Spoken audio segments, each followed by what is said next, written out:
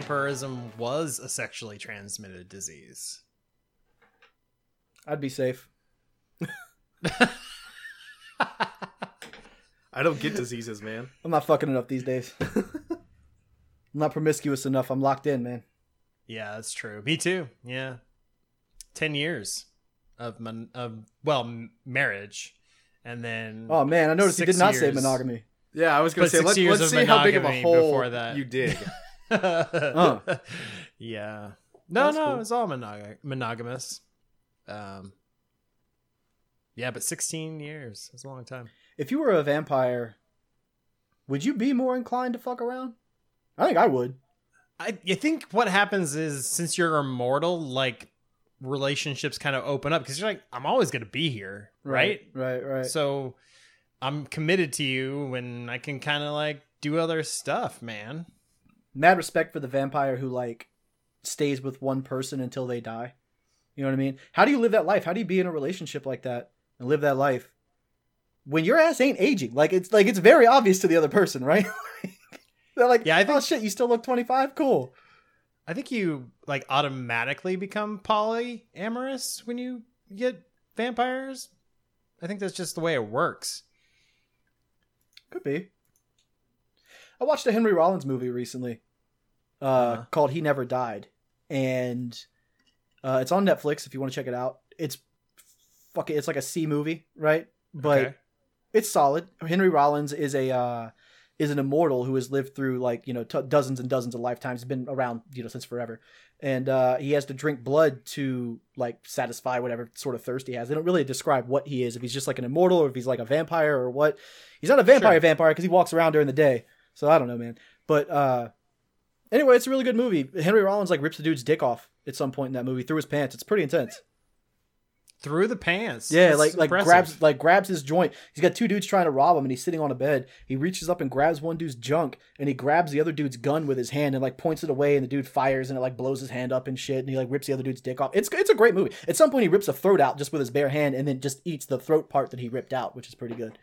Huh. Henry Rollins is okay. He sounds like a vampire. Quite literally. Yeah. Yeah. Yeah. Can we just talk about Henry Rollins? No, we can't. Welcome to Geek Squatch, everybody. This is Spooktober. We're going to be talking about those good old blood boys, vampires, all month long.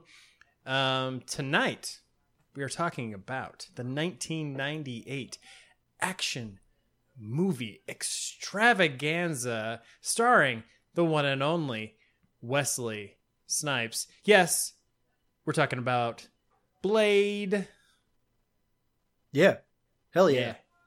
That I had puts the you novel right there. I had the novelization of this movie. No way. Yeah. Yeah, in like 4th grade, I remember reading that shit in school and like being completely enraptured, and my teacher was like, "What are you reading?" "Oh, it's a vampire book." "Okay." And she read a couple and it's like full language, full tilt, right? She read a couple pages of it and was like, "I'm not going to tell your mother or the principal or anyone else about this. Like, at least you're reading, but also this is awful." Now, that is Alex Hirsch, who was obviously a troublemaker in elementary school. And also joining us is Jake. What's up, Jake? How's it going, guys? Yeah? How you guys doing? How you guys been? I've been good, man. I've been thinking a lot about vampires. And sort of, there comes a point when being a vampire probably gets old, and you just have to come to terms with the fact that, like, this is your shit forever now. Because I like to take solace in the fact that, like, my life is constantly evolving, right? Like, I'm going to die soon, and that's going to be cool. But they don't have to deal with that shit. It's got to be a weird headspace to be in, right? I'm with you. I haven't thought about that, but that's a good point. Because we all live with an inevitable end, but to know that it's just going to keep doing the same shit, like, it'd be like if your car never died and you knew you had to drive that same car for the rest of your life. Yeah. That's not like that at all. It's not. No, that'd be great. While I have a platform and probably at least one listener, I do want to go on record and say something. Yo, Forza Horizon 4, what the fuck? Put the Pontiac Fiero in there. What are y'all doing? That was just a special message just for Microsoft in general. The most vampire of corporations. Mm-hmm. Did they at least put the solstice in? I don't know. I know they have other Pontiac cars, but they didn't put the fucking Fiero in there, which is like, I wasn't even going to buy the game. I was going to buy the game, like, and then the day it came out, I looked and saw the Fiero wasn't on the list, did not buy the game. And then I had Xbox Game Pass, so I got it for free, so fucking whatever. The future is Game Pass. That's what they say. So, first of all, I want to get consensus on this movie, where you guys are at, you know, where you were when you saw it for the first time, or approximately. So let's start with Jake. What do you like this film? What's your general opinion, and when did you see it? So I saw this movie for the first time like a couple days ago. What? So, yeah, no. Whoa. Yeah, I never saw this growing up, and I was thinking about this. I don't really know why, because I was well aware of it. Definitely knew about the movie and was well aware of Wesley Snipes, and that should have been enough for me to be in on this. And I just don't know what it was. I don't know if it was too dark for me at the time, and then never got around to seeing it once it was out when I was more of a teenage age or whatever. But I am all in on this movie. I contend I was missing out the whole time. God, I'm so glad you're there with me right now. Dude, you don't even know. I fully expected to get into this movie and my wife just check out, walk into the other room, and she was hooked the whole time. Hell yeah. Wow. Yeah, she was talking about it today. She was like, dude, Blade was awesome. Now what you got to do is go Yeah. watch Blade 2. Well, yeah. It's got Ron Perlman in it. Yeah, I think It that's what we got to does. do. Trinity's the only one that's not on Netflix right now, right? It's also the one you don't need to see. You Ryan don't. Reynolds. Jessica Biel, too, right? Yeah. Okay. Is it sexier with those two people in it? No, you would think it would be. That's disappointing. You're right. Yeah. I don't need to see it. Triple H is in that movie. Ooh, I do need He to see is. it. Yeah. I forgot about that part. He's got gold canine teeth. Hell they yeah, he made his does. canine teeth. This gold is for some also reason. still like Triple H, but Long hair Triple H. long too. hair Triple H, no facial hair. He doesn't Yeah. look like he's a Sons of Anarchy character. Yeah. It's very good. So very good. I almost wish we had your wife on the show. I'd love, since she's like so into it. I kind of want to know what she has to say. Maybe next time. We can pre-record a message if you'd like and put it in right here.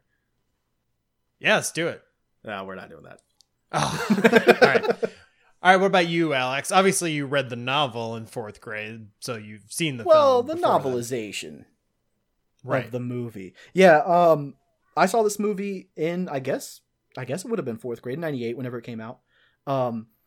My sensei, when I took martial arts, my martial arts instructor, was like really into martial arts movies, like in a big way. He trained, like at some point in his younger years, he trained with the guy that ended up playing Liu Kang in the first Mortal Kombat movie, and like had ties to all these like C and D list like martial arts dudes in Hollywood.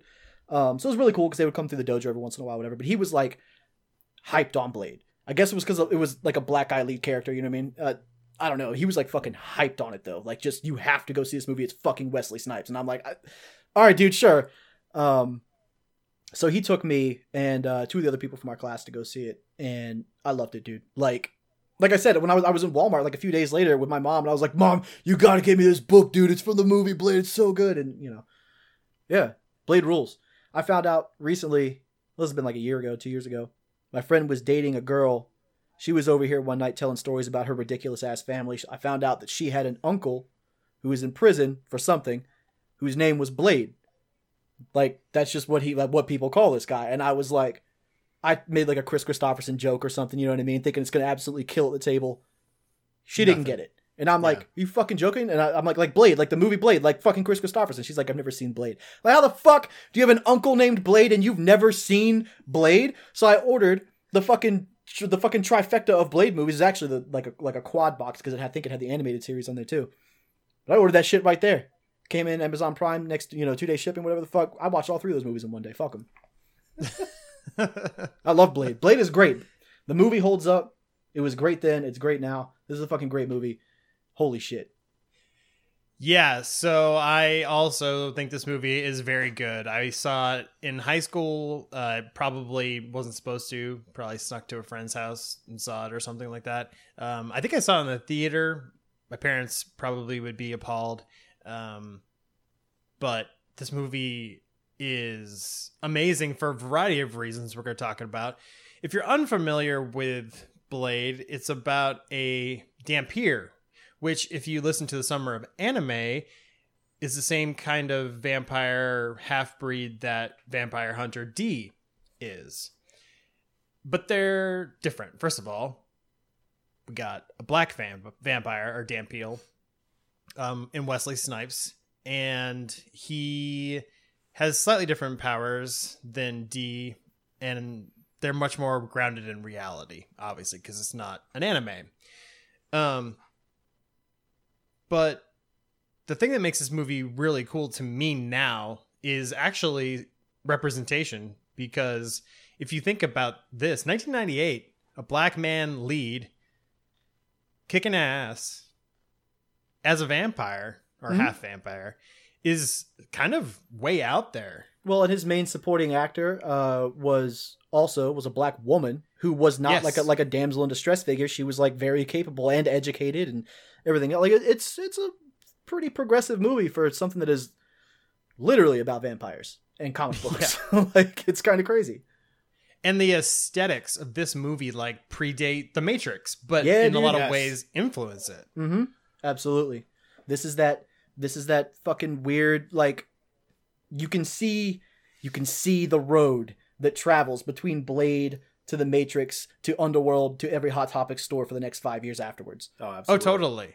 Yeah, like black leather jackets start being cool with Blade and then move into like uber cool with The Matrix, and so on and so forth. Did you know this was a Marvel property back in the day?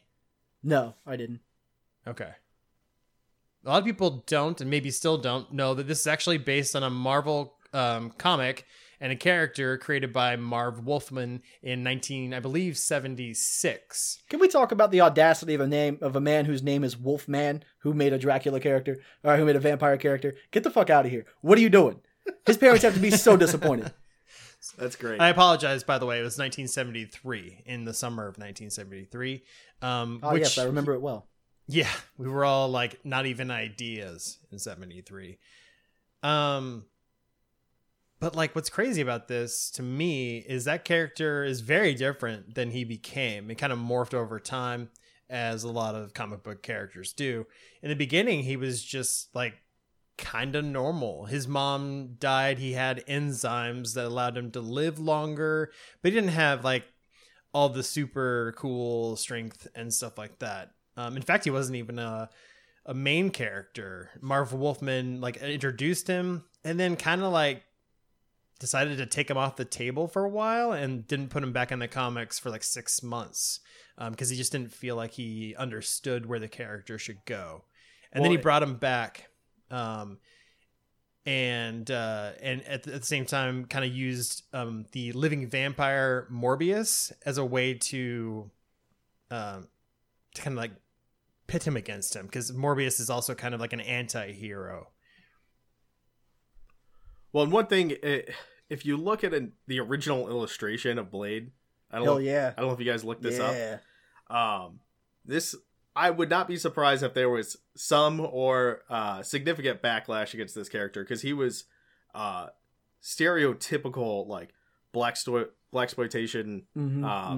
You know, he's got very Luke Cagey. Yeah, huge. You know, not huge, but he's got a large afro. He's wearing like a green shirt and blue pants, ridiculous gold sunglasses. He looks, he looks very, very troubling. Well, I mean, it is 1973, so it makes complete sense. And Marvel did go through a huge blaxploitation phase, much like DC. It was kind of like the thing to do at the time. Yeah. Not that it ages well at all, but yeah, it's what happened. So, you know, and over the time, he's become more of a prominent character. But, I mean, still, like, I would call him a C, maybe D level character in the Marvel universe.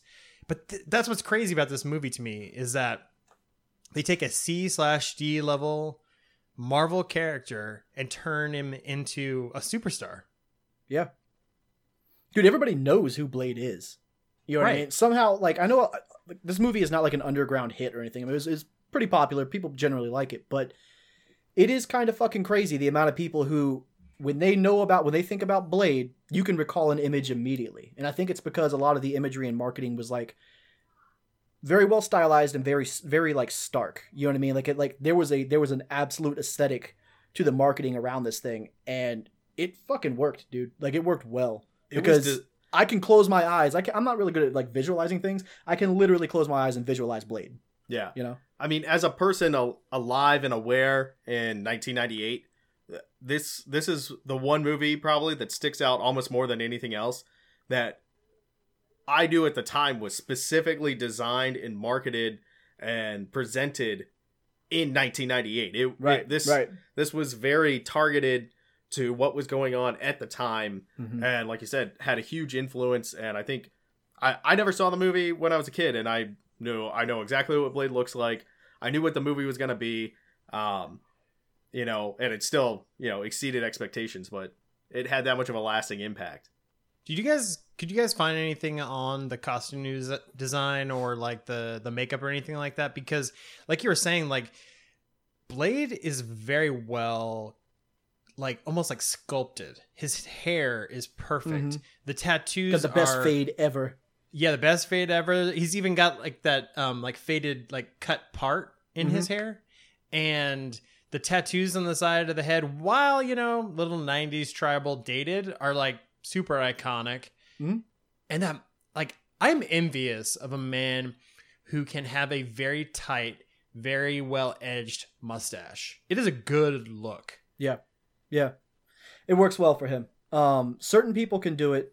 I cannot. I grow a decent enough mustache. It's relatively thick and everything else, but the thing is like if I just tried to get that pencil line going, it doesn't exist. You can't do it. Mine is also too scruffy.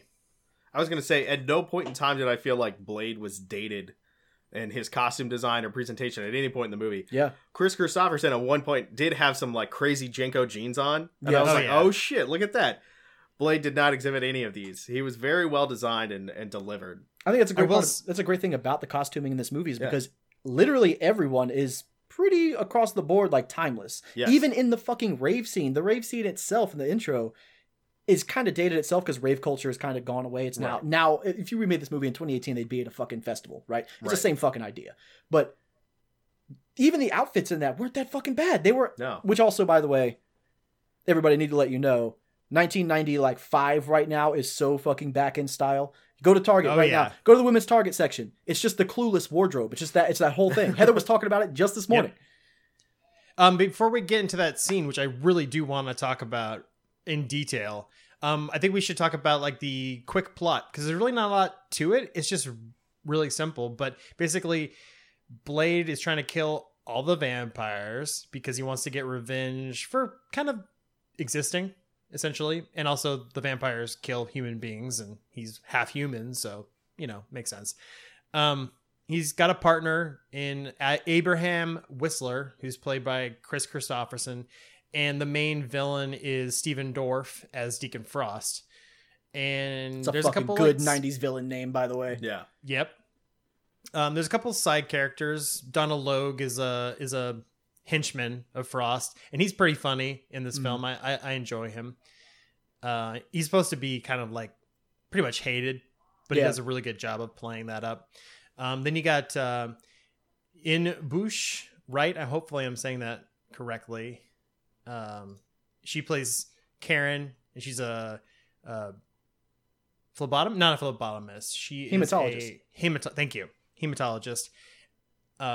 African American woman, has her own apartment by herself, which, like, I mean, she's a goddamn doctor. Yeah, I know she's a doctor. It's great. It's just super cool that like they don't make a big deal about it, and she's strong. She stands up for herself. She learns how to shoot a gun with no training and no hesitation. When Blade there's a point in the movie where Blade is literally like, you know how to use a gun? She's like, nah, but I can learn fast. And she just picks it up. She's like, we're doing this now. Yeah, there's no babysitting at all in this movie. And that's what's great about it. Exactly. And attractive. Yeah. Smart. Well put together. Doesn't like hesitate when making very difficult decisions in the movie. Anyway, she's great. In fact, I was shocked that she's not in more films. It's kind of, I mean, she works, don't get me wrong. She's got a filmography that is respectable, but like just nothing huge, and it's kind of sad. Everyone, real quick, everyone, we can touch on this later, but everyone who was cast in this movie works.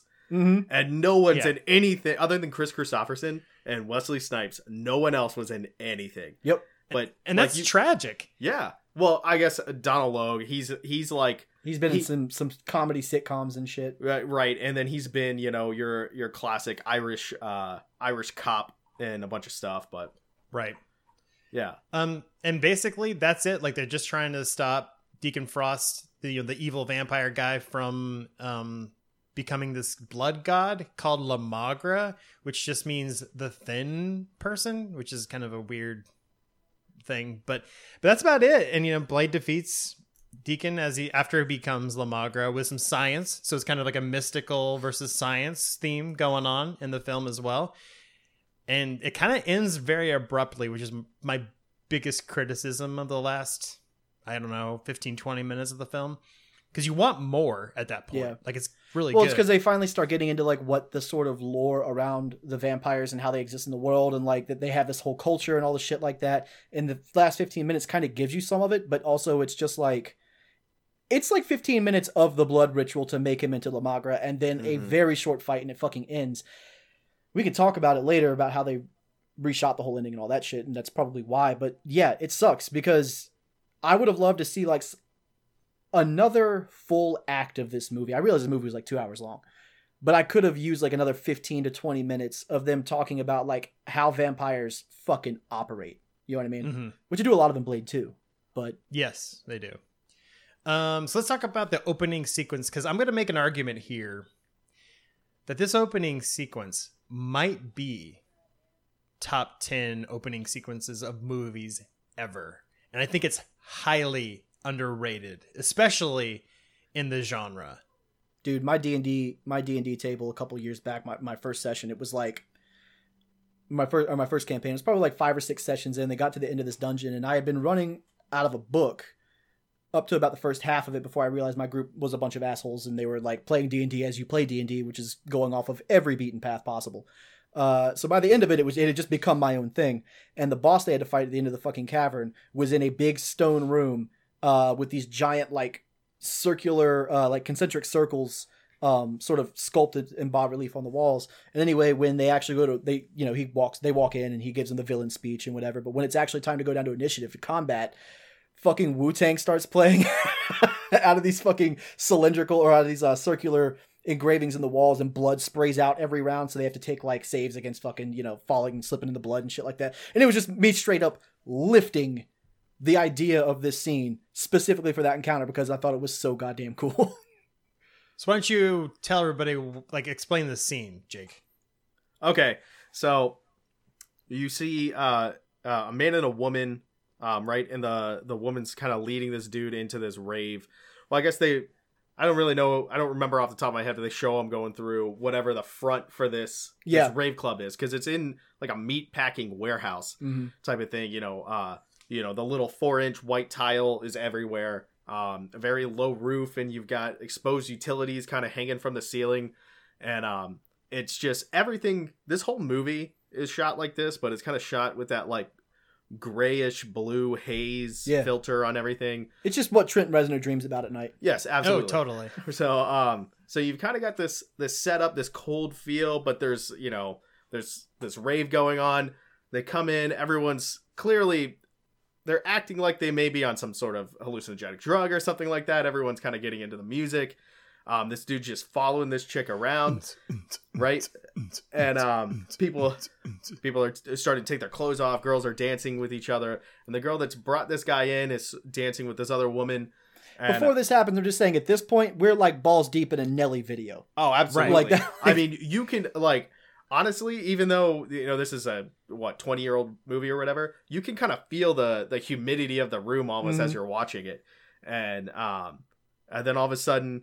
They they just drop the banner. Well, first the drop of blood falls on the dude's head, who's trying to get to the girl that brought him there, and he's like, "What the fuck is this?" He tastes it, and you're kind of being like, what the fuck's going on? And then all of a sudden they drop the banner, bloodbath, and then they fucking release blood from all the sprinkler systems, and it's just chaos at that point. And it just vampires fucking drenched in blood, Hell yeah. getting ready to kill this kid, and then you hear I think the lights might come on, and then you just hear from the background, it's the Daywalker. Oh shit, that's Blaine. Yep. And he just shows up and he's just like looking at that blood covered boy, and he's like, get out of here, kid. Or what? He doesn't say it, but he has that look, you know? And then all hell breaks loose. Yep. Great fight sequence. Oh, it's great. Fantastic start to the movie. I probably wouldn't give it quite as much praise as you have. Top 10 all time in cinema is obviously but I would not hesitate to say top 10 modern superhero movie. I mean, it's probably one of the top 5, 2 or 3, maybe even beginnings to a movie. It sets the tone right away. Yeah, we're First not of fucking all- around in this movie. Yeah. Yeah, no fucking around, and it fools you because you're like, I mean, I guess if you had seen the poster and kind of knew about Blade and kind of knew it was vampires, you'd be maybe expecting that to happen, but this is an extremely modern take on vampirism. Well, and I think I skipped what they did with at first was they brought Blade's mom in, which you don't realize at the time. It's just a woman in a hospital. Yeah. And something's happened to her, and she's pregnant, and they're able to extract the child, but she's gonna die, right? And you just go from this like super heavy fucking thing to all of a sudden they're dancing in the club, and then it's a huge ass fight scene, and Wesley Snipes is just fucking beating people up. It's a great And time. he does that cool move where he throws that batarang boomerang thing around and like cuts a whole bunch of dudes up. Oh, and by the way, like vampires don't like just fall over dead in They this disintegrate? universe. Yeah, they disintegrate into like ashes and skeletons, which is great. There's just Hell bones yeah. everywhere. Hell yeah. Horrible CGI though. Yeah, Oh it my doesn't God. age well. Yeah. The department that did the CG, the company Okay, that did I'm the glad we're CG talking on about this already because I have a lot to say. is called Flat Earth Productions. Yep. That should tell you all you need to know. Yeah, yeah. Their other claim to fame is Mortal Kombat Annihilation, so Well- not even the good Mortal Kombat movie. Yeah, as a quick Wikipedia search would show you, I guess technically they formed the company in order to do the special effects on Xena Princess Warrior. Yo, yeah. Right? And Hercules, yeah. Yeah, and Hercules, and this is quite on par with those two shows. Yup. Yeah, but I forgive it because it's cool. I will tell you this: the vampires exploding in that opening scene, and like a lot of those like exploding, ashy, sulfurous deaths that they suffer. Generally, they're so quick that it's not like it's bad if you stop and look at it, but it all happens so fast. Not like none of those deaths are drawn out in a really long way. The only really bad CGI to me in the movie was at the end, Right. was with all the weird like blood Yeah. shit that was happening. Like beyond that, it was fine. I thought it was fine. The end was bad, and I actually think so. When they're jumping from one building to the next, Oh yeah.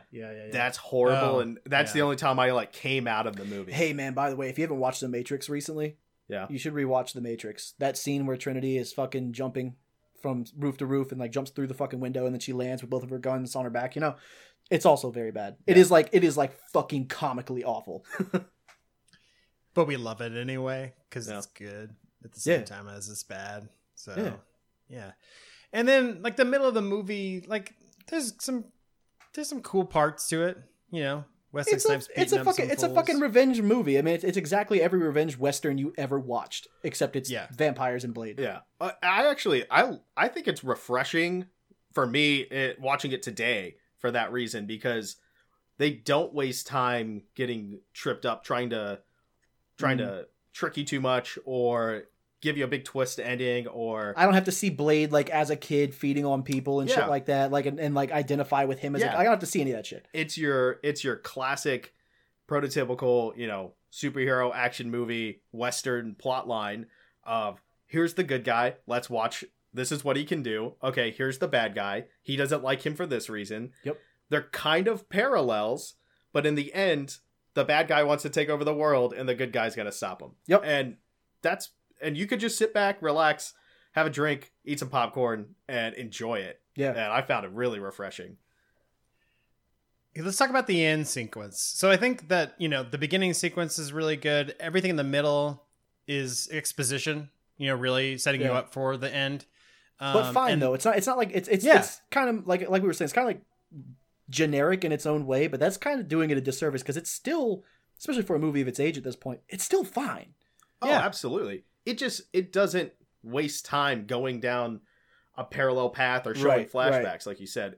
It could have been Batman Begins and be 2 hours and 40 minutes or whatever the hell that movie is, but it's streamlined and it benefits from it. Yeah, for sure. And then you get this end sequence where Deacon Frost becomes a god, essentially. And there's some cool parts in that I really like too, even though it's cheesy. So they basically need Blade's blood as part of the ritual. And they use his mom against him because she's a vampire. She didn't die, turns out. Which is a total awkward scene of incest potential. A couple times, actually. And then Blade has to make a choice to bite somebody to get blood from somewhere. And he does it with Karen. Who has been his sidekick the whole movie, yeah. Mm-hmm. Yeah, and she's already cured herself once of vampirism. She's going to have to do it again. And then you see the blood drip on these 12, what they call nobles, pure bloods. Yeah, nobles. They're born vampires, so both their parents were vampires and decided to have kids for some reason. Which this is actually one of the few instances that I know of natural born vampirism being a thing, which is kind of cool. So, but they don't talk about having a mom and dad. Mm-hmm. They don't really talk about them being, they talk about them being born vampires, but they don't really say like your mom and dad were vampires and fucked.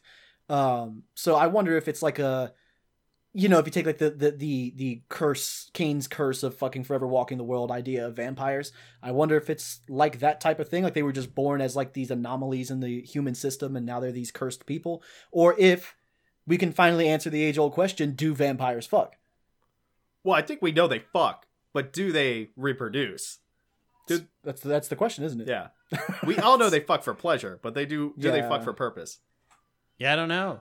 Udo Kier plays Dragonetti, who is the main pureblood that they keep looking to as kind of like the representation.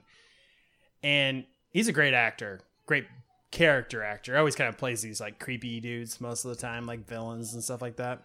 But I have to say, he's a big pussy in this movie. He lets Deacon Frost push him around. He kind of just takes it, doesn't he? Yeah. It's very disappointing because you're like, dude, you're like thousands of years old and you're letting this like freaking young pup push you around. It's a weird thing that I think the Underworld movies made better because older vampires seem to have only gotten stronger. And like these sort of, your vampire nobles and stuff like that, like they only get more powerful. Whereas in this movie, you've got this guy who is apparently the leader of these great houses, and he seems to be, at least sits at the heads of the table. He seems to make decisions. Deacon Frost and two chump-ass other fucking turned vampires literally just walk this guy out to a beach and let him fucking witness the sunrise and burn alive after ripping his fucking teeth out. And I'm like, dude, either that guy is a colossal bitch or everybody else is colossal bitches for fucking drawing any kind of line between natural-born vampires and turned vampires, because apparently anybody can just do whatever the fuck they want. Yeah. It's super disappointing because I was like looking at it now. This is why you need to watch Blade 2. Yeah. Yeah, I mean, Blade 2 is directed by Guillermo del Toro. It's a totally different thing. It's crazy in its own way. It is, and Ron Perlman's mouth is in that whole movie. Yeah, that's true. Not just his mouth. His eyes. His glorious hair. Everything. His big jaws. Mm-hmm. He looks like a man who could crush a walnut. Oh, I was going to talk about the blood. So the blood drips on their forehead, and then out come... Okay. Looking at this scene, I'm like torn because half of me loves it and half of me hates it because it's bad CGI, like we said.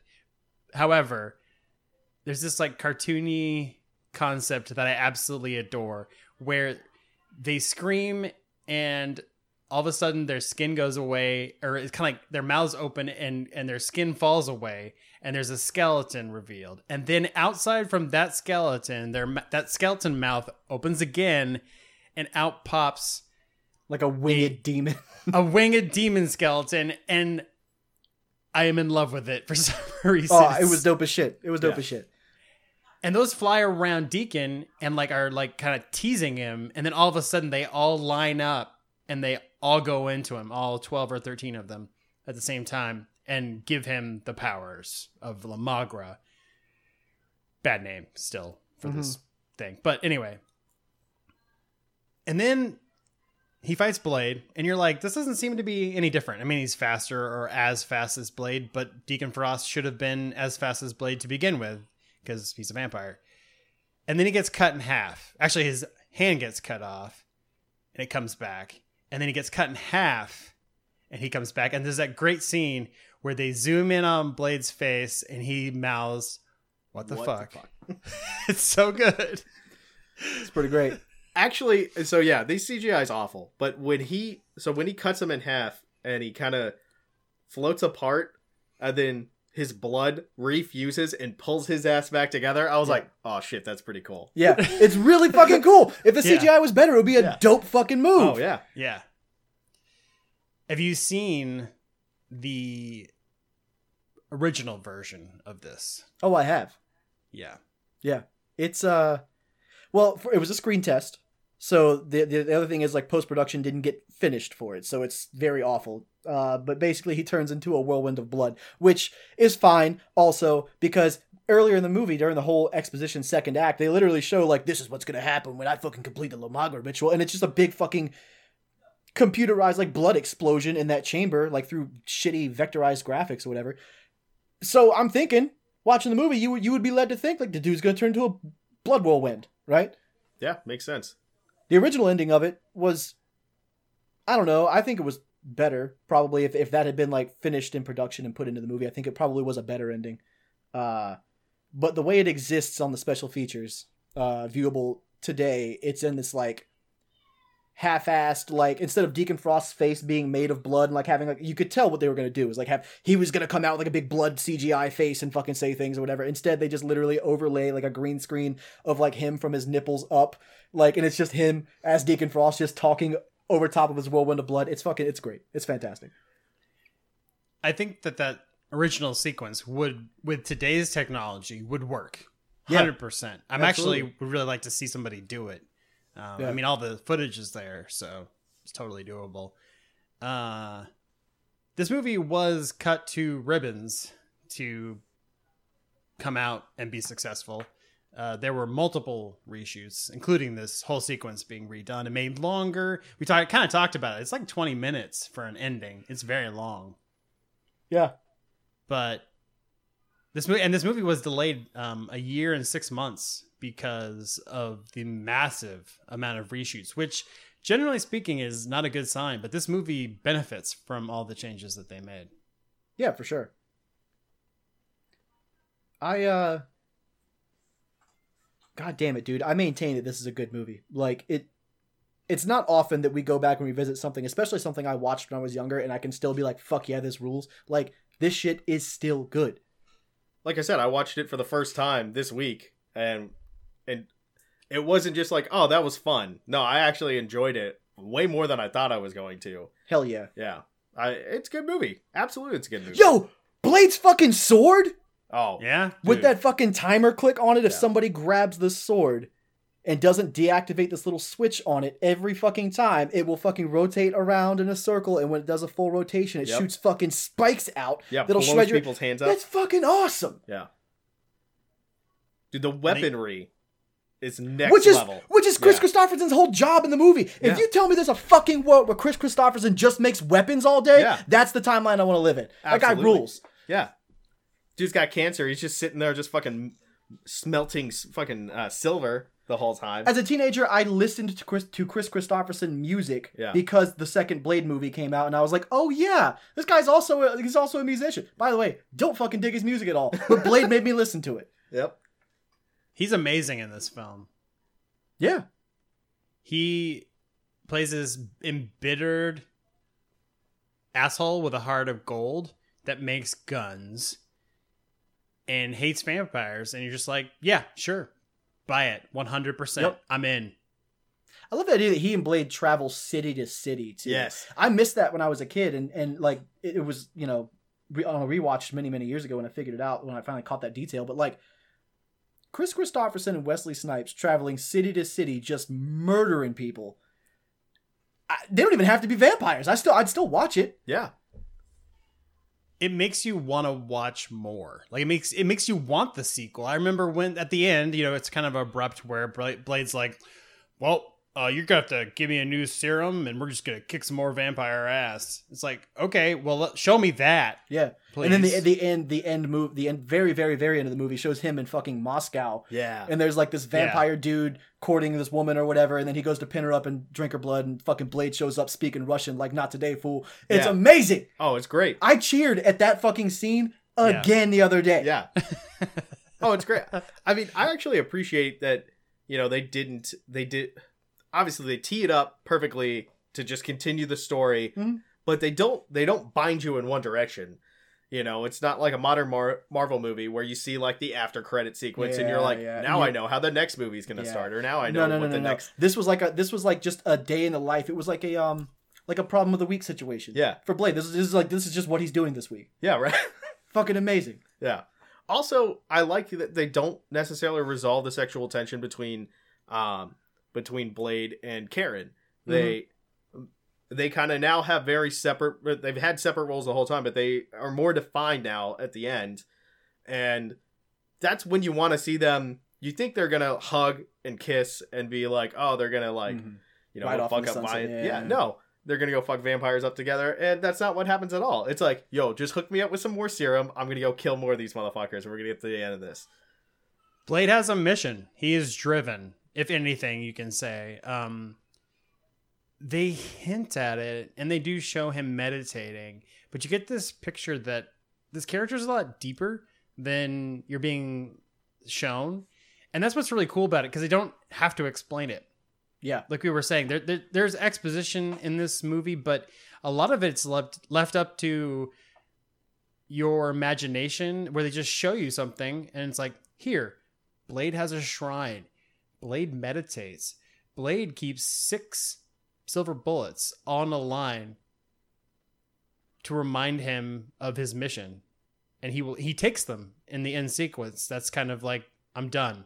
Right. I'm gonna make he cuts that garlic plant, as kind of a symbol of like, I'm going all in, no regrets, nothing to leave behind. This could be the end for me. That's always a cool moment in like in the solo like adventurer's story, right? Like when the guy is going in for what might be the last fucking fight, but he's doing it on principle alone. That's always a cool thing. Yeah. Like I said, they do that a lot in westerns. It's like a major trope in western movies, and I'm here for it. Yeah. To me, I can't remember exactly how it plays out. It's in one of the 2 live action Ninja Turtle movies. One of the, I'm assuming it's Raph is sitting there with Splinter in their fortress or whatever. Mm-hmm. And they're, he's trying to tell him to meditate, and all of his brothers are out fighting without him. It gives me that kind of feel where he puts everything aside. He comes to this like single resolution, and then he's like, I'm going to go do this. I might not come back, but I'm sure as hell gonna end this one way or the other. And Blade, like Raphael, is fueled by hate, which I appreciate a lot. Oh yeah, absolutely. Oh yeah, definitely. Should we talk about Wesley Snipes now? It's never a bad time to talk about him, really. I mean, unless you're like a tax convention attorney. Or something. Yeah. Poor guy. It just really sucks. Like, it really sucks when you commit a crime of that level, or you're suspected of doing so, or anything else. But like, you're a famous person, and you just become known for a money problem, like MC Hammer. Like everybody, nobody ever talks about how MC Hammer was actually pretty fucking dope. Everybody just talks about how he went bankrupt. Yeah, he had the baggy pants, and he went bankrupt. Right. That sucks. We reduced that man's whole career to that. A man who cared so much about the crew and the families of the crew that he paid them far too much money and ended up going bankrupt. You're talking about MC Hammer. He gave everybody a job. Right. And he put his people up, man. Yeah. And all they can remember is that he went bankrupt and sold his house. I mean, come on. That sucks. Wesley Snipes, though. He got big after Major League. And then didn't come back from Major League 2. It was kind of a bit, well, insulting to the rest of the cast. They've all kind of said that kind of was like, wow, dude, like you can't even be bothered to like come back for the sequel. We're all doing it. Right. They're paying us. It kind of owe your fame to this movie franchise, but whatever. His choice. He starred in a few movies after that. New Jack City, Sugar Hill, Mo Better Blues, King of New York, White Man Can't Jump, U.S. Marshals, yeah, To Wong Fu, which is a great movie, but like a huge departure for him. Absolutely. That's what I wanted to talk about. This guy had no qualms with going out on a limb, right? You know, right? I don't know. Wesley Snipes does seem like the type of guy where he's like, if you pay me enough, I'll do whatever. Yes. I'm of two minds on him because on the one hand, I highly respect him for that reason. Like the dude takes risks. He puts himself out there. He puts all of himself into things. However, when you get into like the ego part, there's a lot of bad stories about Wesley Snipes. Yeah, pretty much anytime you hear about someone who has worked with Wesley Snipes, they generally say it was not a favorable experience. I would argue that Wesley Snipes is the yin to the Terry Crews yang. Ooh. Ooh. That's a great take. How you like that? How you like that? How tall is Wesley Snipes? He's a short man. I feel like 5'9". How the hell did they make this dude look like he's about 7'2" and like 350? He looks like the goddamn Big Show this entire movie, except that the Big Show was actually in shape. Oh shit, I called he's 5'9". Dude, everyone's 5'9". Yeah, I know. But no, that was a good call. Sorry, I didn't mean to shit on you. It's okay. It's actually crazy to me that Dolph Lundgren is only 6'5". Yeah. Because he's a huge man. Yeah, but I mean, and I say only 6'5", that is much taller than me, but I just feel like he should be. I pictured him for like 6'9". Yeah. So to answer your question, they do shoot him from below. That's how they do it. It's constantly up angles, but not like too low. They just get like a good 10 degrees. Yeah. It makes it just Tom Cruise him, you know? Yeah. Yeah. Well, totally. yeah. But I mean, the man's chest is as wide as our boy. Now I'm gonna blank on his fucking name. Oh no. Who's your wide boy? Adam Driver? Yeah, his chest is wider than Adam Driver's waist. Oh yeah. Oh for sure. It's ridiculous. He said, "Who's your wide boy?" You know. Well, part of that's costuming, but I mean, Wesley Snipes was like ripped for this movie. Oh, I mean, he's a martial artist. He did most of his own stunts. Like, yep. That's crazy. I mean, the stunts for this movie are very impressive. Mm-hmm. Yeah, it definitely had that Ong Bak hasn't come out yet martial arts vibe, that 90s martial arts movie vibe, where like it was more visceral than most other martial arts movies, but we hadn't had like the Bourne movies or Ong Bak or any of that kind of shit to get that really absolutely brutal, like bone snapping realistic type shit. But that was good. He kicks a lot of people with that front kick, that like that straight up just front kick in the chest, and he looks like a person, especially with those boots on. I imagine he could turn a person's chest to mush. Oh yeah. Oh yeah, he's breaking some ribs with that front kick for sure. That's just dope.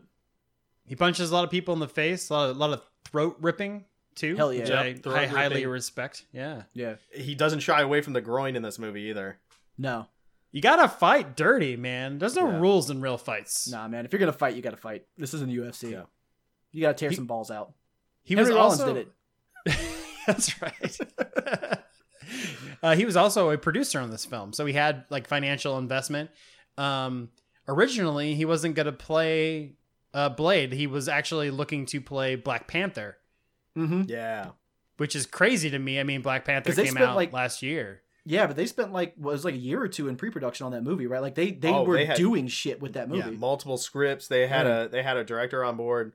From what I was reading, it just got to the point where, to get their vision of Wakanda, it just wasn't going to work with their existing technology, without going over the top with budget. Yeah, It's like an Avatar type thing. They had to wait for everything to catch up. right. Although it was better. Star Wars prequel story. Yeah. Yeah. Well, Star Wars prequel, they had to wait for Star Chaser to come out so they could steal all the ideas. Yeah, Right. yeah, absolutely, absolutely. It's a callback to our Star Chaser, The Legend of Orin episode. If you so choose to listen to that monster. Yo, Anakin Skywalker just killed a bunch of kids. That shit Yeah. was fucking tight, dude. I'm telling I stand by it. The prequels are not as bad as everyone says they are. That's not where I Except- thought you were going with that. Yeah. I remember. Fuck this. Hold on. Fuck Blade for a second. I remember being like, seriously, it was like the day that episode 3 came out. And I went to go see it with my girlfriend at the time. And I remember coming out of that theater and just yelling, like excited Alex screaming about how Anakin Skywalker walked in that temple and murdered a bunch of kids. That movie was fucking cool. People don't give episode 3 enough credit, man. Yeah. They shit on the prequels. Episode 3 is a fucking good movie. The problem is episode 2 was so bad. And Hayden Christensen just didn't have the face to be the cold-blooded killer. No, he didn't have the anything except the height. Yeah, the height. Yeah, he had decent hair. Yeah. Was Wesley Snipes in prison when Black Panther came out? No, he was back. Yeah. He was Man, like- that's a bummer because I really think there's a place for him in the Marvel Cinematic Universe. Not necessarily as Blade, but like he Yeah. could be a major player in the Black Panther mythos. He doesn't have to be like Black Panther, but he fits very Yeah. well. Well, I think he's just committed total career suicide by being an asshole on set too much. I mean, the story behind Blade Trinity, especially, I Yeah. don't think anyone will ever work with him again. yeah. And yeah, I don't know anything other than what I read the other day about it, but I did read an article where he sat down and did an interview about Black Panther and potentially being in the Marvel universe going forward. Of course, he's open to it. You know, why wouldn't he be? Yeah. But yeah, it's. I agree with you. I mean, he could have a serious role in a follow up or do a cameo or something, or hell, they could reboot this movie. Oh my god. And he could still play Blade. Oh, And- totally, dude. Like, Yeah. Dude, he's only like 56. Like that's I expected Wesley Snipes to be like 80. Like Yeah, I know, right? Well, because Wesley Snipes seemed like an adult when I was a kid. Yeah. So to me, that means he's like 90 years old. yeah, right. it's true. I mean, That's like I found out. I thought Kate Beckinsale, who I've had the hots for since fucking Underworld, and I literally thought she was like in her 50s. She's like 44. Yeah. She's like not much fucking older than I am. Yep. she is what we would call attainable No. What to who? to No. you, to the average person. I mean, like she's in the age range where it's not weird. Is my point. Oh yeah, okay, all right. I thought you meant like hypothetically. I thought you meant literally. yeah. I was like, bro. No, Damn, I think thanks, she's dude. married. No, you have no chance. I don't think that's the only thing stopping that. But Yeah. Eh. hey, I applaud the confidence. Yeah, I mean, dude, you got to be confident. That's how it works out. That's how you get things to happen. I think her personality wouldn't work for me though. How do you know? She's really like centered and like hyper focused on like fitness and yoga and shit like that, and I can't live that life. Yeah, you're way too. She's way more driven than you. I think. Oh, I think everyone is. Yeah. Yeah. That's That's how that goes. Let's talk about something I kind of touched on it earlier that was really cool about this movie. There's a lot of different kind of people in this movie. There's Chinese vampires. There are Jamaican vampires. There are fat, obese vampires. Dude, that guy. Yeah, hell yeah. Hell yeah. That was a shock to the system when I saw him for the first time. That part, I'll tell you right now, in the novelization of the movie Blade, Did they describe the smell? yeah, they talk about how foul he is across the board, and Yeah. it was I still remember that, and it was Yeah. very good. And I'm gonna track down a copy of that while we're talking. I maybe just need to own that book. You might. It's probably Again. you probably get it used for like 50 cents or something That's like what, that. that's what I'm talking about. Although, you know what's funny is What's up, Jeff Bezos? Send me Blade. So we were talking about Flat Earth does a just god awful job in this. At the time they did a perfectly fine job, but it just doesn't hold up. But real quick, Alex has found something. But the practical effects though, like actually really good and stand out as kind of like a gem in this. I think, And the prop especially- design.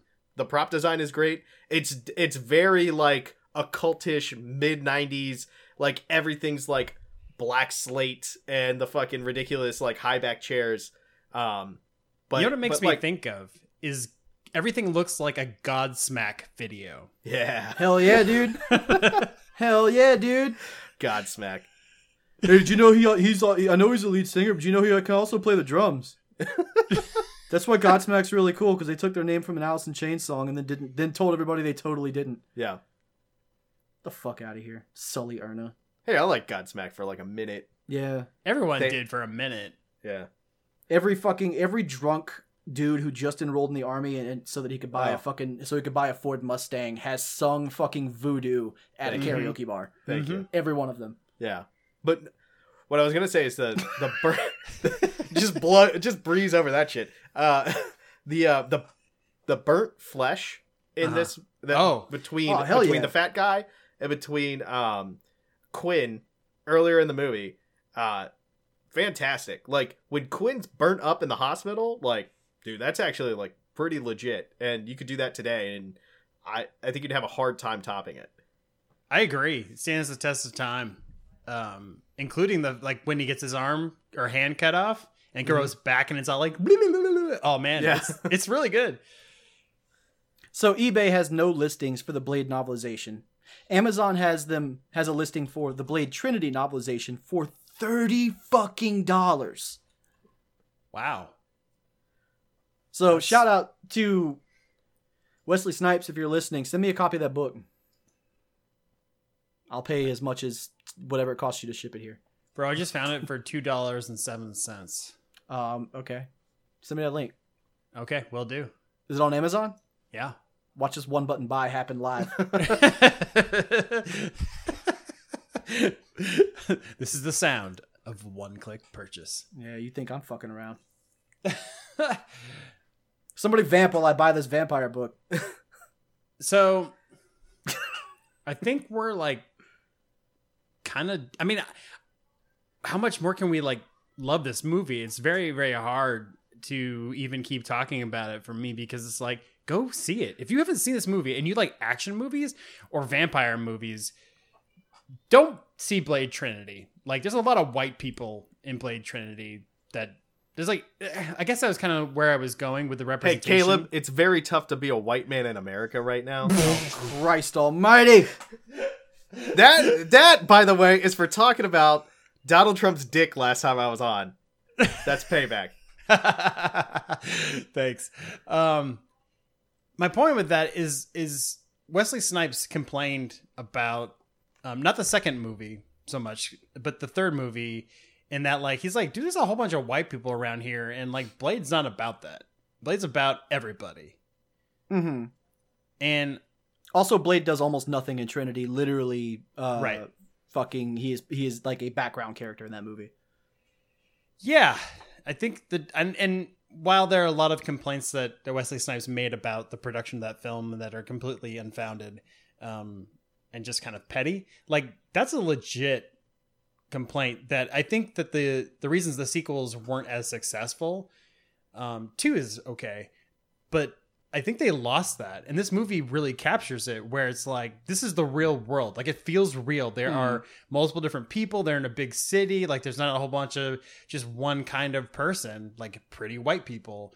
And then you get into the further movies, and these bigger actors who are just pretty looking people are killing vampires. And the thing that makes Blade cool is it's gritty and dirty and in the gutter. And Blade is super clean cut. You know, don't get me wrong, he's well dressed, but he's the shining light of that. Like, he's the one person who's like that, and everybody else is just normal Joes. And so you get like Jessica Biel and Ryan Reynolds, who I both love. They just feel out of place. Like, it becomes something else. Yeah, but Jessica Biel listens to an iPod in the movie. She does. Yeah. So there was that. The second movie didn't carry as so the reason I'm bringing this up, I think the first movie is the best of the trilogy, like by Easily. far. Yeah. And I think that it holds up the best, even though it does have some spotty CG. But like when you look at Blade 2, I think Blade 2 is still a fine movie. Like it's quantify it however you want. It's a good vampire movie. It's a good action movie. It's a good comic book character movie, I guess if you want to call it that. Like, it's kind of okay across the board. It But does the thing is, very interesting things. right. And in Blade 2, the one thing that really gets me every time is the fighting sucks. The fucking martial arts in that movie are like over the top, like stretched out, kind of far out views of like Blade doing like fucking like triple front flips and then slashing a guy and shit. And it's all very obvious CG, and it just looks like it's just bad. I like seeing Blade deep in the shit, like elbowing people in the neck. You know what I mean? Like that's what I want. I don't need Blade doing anime flips. I need Blade stomping a mud hole in a dude. Because when you fucking hate somebody the way Blade hates vampires, you're not wasting extra energy on doing a triple front flip. Because that's valuable time. You could kill like 6 more vampires. Yeah. The real bummer about this to me is like you were saying, this movie is better than any of the other ones. You don't need to see them. But also, like, there was a tie-in to Morbius, Living Vampire, in the original ending, in the one that they cut. In the one that they cut, there's a scene where at the end, some guy like kind of is like crouching on a parapet of a roof, and then he stands up and you can't see who he is. And that was supposed to be Morbius. The problem is shortly, I think either after the release or like during the production, Sony acquired the rights to Spider-Man, and Morbius is technically a Spider-Man villain. Yeah. And so New Line, who was, I believe, the production company on this, or the publisher, couldn't get the rights. And this is a fucking weird thing, because like this is the first like Marvel superhero movie. Yeah, like this is the first one that entered theaters. There was like a Hulk and Thor movie, I think, or something like that. No, it was Captain America and Punisher, technically. Yep, there you go. But this was like the first fucking mainstream ass big deal. Like, here's a fucking, and no, the thing is, there's no other characters hinted at except in the original ending of this thing that didn't even really fucking happen. There's no greater Marvel. No, he doesn't like fucking mention the fucking Avengers being around or any of that shit. He's just out there doing Blade shit. The only time it's even brought up is in the fucking opening credits. It says based on a fucking Marvel character. It's insane to me, because the fucked up part about the Marvel properties is that around this time, Sony buys Spider-Man, Fox gets the fucking rights to make X-Men movies. Imagine a world in which we didn't fucking have to deal with those Fox-ass X-Men movies. Like, I'll take Wolverine and Hugh Jackman, I'll take it. That's fine. You know who I never needed to see was, like, fucking Frazier playing Beast. Oh my god. Get the fuck out of here, dude. Beast is supposed to be a big, nasty gorilla man. He's not fucking Frazier. I cannot wait for Fox to eventually either lose the license or just like let Marvel take over and let's reboot the X-Men completely. Like, I need good X-Men movies. If Fox, I'm not even up on the movie industry at all, and I'm definitely no sort of fucking analyst. But I'm just saying, if Fox said, "Hey Marvel, make these movies, and we're literally going to take 2% of the profit," it would be fucking worth their time. It would make so much money. It would make so much money. Yeah, just I mean, look at what happened with Spider-Man. You know what I mean? I think that's proof alone. You got to remember, at this time, Marvel is going through bankruptcy. Mm-hmm. You know, because of all their flops, their comics are bombing. Oh, what are you telling me? Mutant Babies or whatever the fuck it was called wasn't good? People didn't like that? You know, nothing is going right for them. And so I really think this is their only hope to dig out of the hole, is to license their shit out to people who know how to make movies, who have access to multiple different A-list actors to cast in these movies. And yeah, it gave us Blade, which is a great movie and kind of is the one thing that set everything else up. But at the same time, it kind of hurt them just as much, because we got X-Men 3 out of it. We got X3. And it's fucking Spider-Man 3 and all that stupid shit. And I'm offended that you reminded me of Spider-Man 3. That's upsetting. Can I admit something to you guys? We got hot Kirsten Dunst though for a little bit there. That was good. Yeah. What's that? What do you have to admit? Spider-Man 3 was the only of the original Spider-Man movies I saw in the theater. Wow. Okay. And it was simply because Venom was in the movie. Yeah. I remember being real fucking hype. Yep. But about 20 minutes into that movie, I was like, "Oh, it's a joke. Mm-hmm. It's a joke, isn't it?" Yeah, this is someone should lose their job over this. Yeah. Topher Grace was a horrible choice. just gonna say. I don't know, man. Yeah, you're probably right. Tom Hardy, though, good choice. Haven't seen it yet, but anyway. Anything else we want to say? Anything else we didn't cover? Yo, like vampires fucking rule, dude. Yeah. They do. This is my fucking time. This is my time of the year. This is vampire month, baby. It's fucking October. Dude, this got me super excited for Halloween #1. And just super excited to go back and watch a bunch of fucking vampire and scary movies and shit like that. Like, this is gonna linger into, like, late November and December for me. I can feel it. Fuck yeah, dude. Thanksgiving's not even a real holiday to me. Like, I eat like it's Thanksgiving like 3 times a week. That's what I'm saying. No. Fuck them, dude. Thanksgiving is the Thursday of holidays, so much so that it falls on a fucking Thursday every time. Like, fuck, get the fuck out of here. Yeah. Thanksgiving is just waiting. It's the last day you have to work before you get Christmas. Like, fuck that shit. Christmas is Friday, and it rules. New Year's is Saturday when you drink. Thanksgiving is Thursday, and it sucks dick. Yeah. Halloween is a dope-ass Tuesday night party where you get a little too drunk and go to the office the next day still kind of drunk. I like that. Solid. Checks out. Not gonna lie. Well, with that, I think we gotta head out, guys. Thanks for sticking with us. Next episode is going to be Interview with the Vampire, and I am looking forward to that for many reasons. Mm-hmm. We're gonna talk about more vampires. #1, always good. Yeah. If you want to listen to us, you can find us on iTunes. We are on geeksquash.com. We kind of own that website. On Twitter, you can find us at Geek Squatch Pod. Music is by Speaker Freaks. They actually have a new album coming out sometime in the next couple months. So they had like a small EP, and then a full album is in the works. So if you're into what you heard in the beginning, you can find something like it coming out soon. Maybe download their shit. Give them money. They rule. They do. You can follow me on Twitter at itresolves. You can follow Alex on Twitter at WA Hirsch. Give us a call. Leave us a voicemail. 540-692-9165. We want to hear your voice. We want to talk about your feelings on vampires. Do you like them? Are you more of a zombie person? I don't know why you would be, but, you know, maybe you are. Yeah, I'm done with zombie shit, by the way. I've been done with zombie shit for like 10 years now.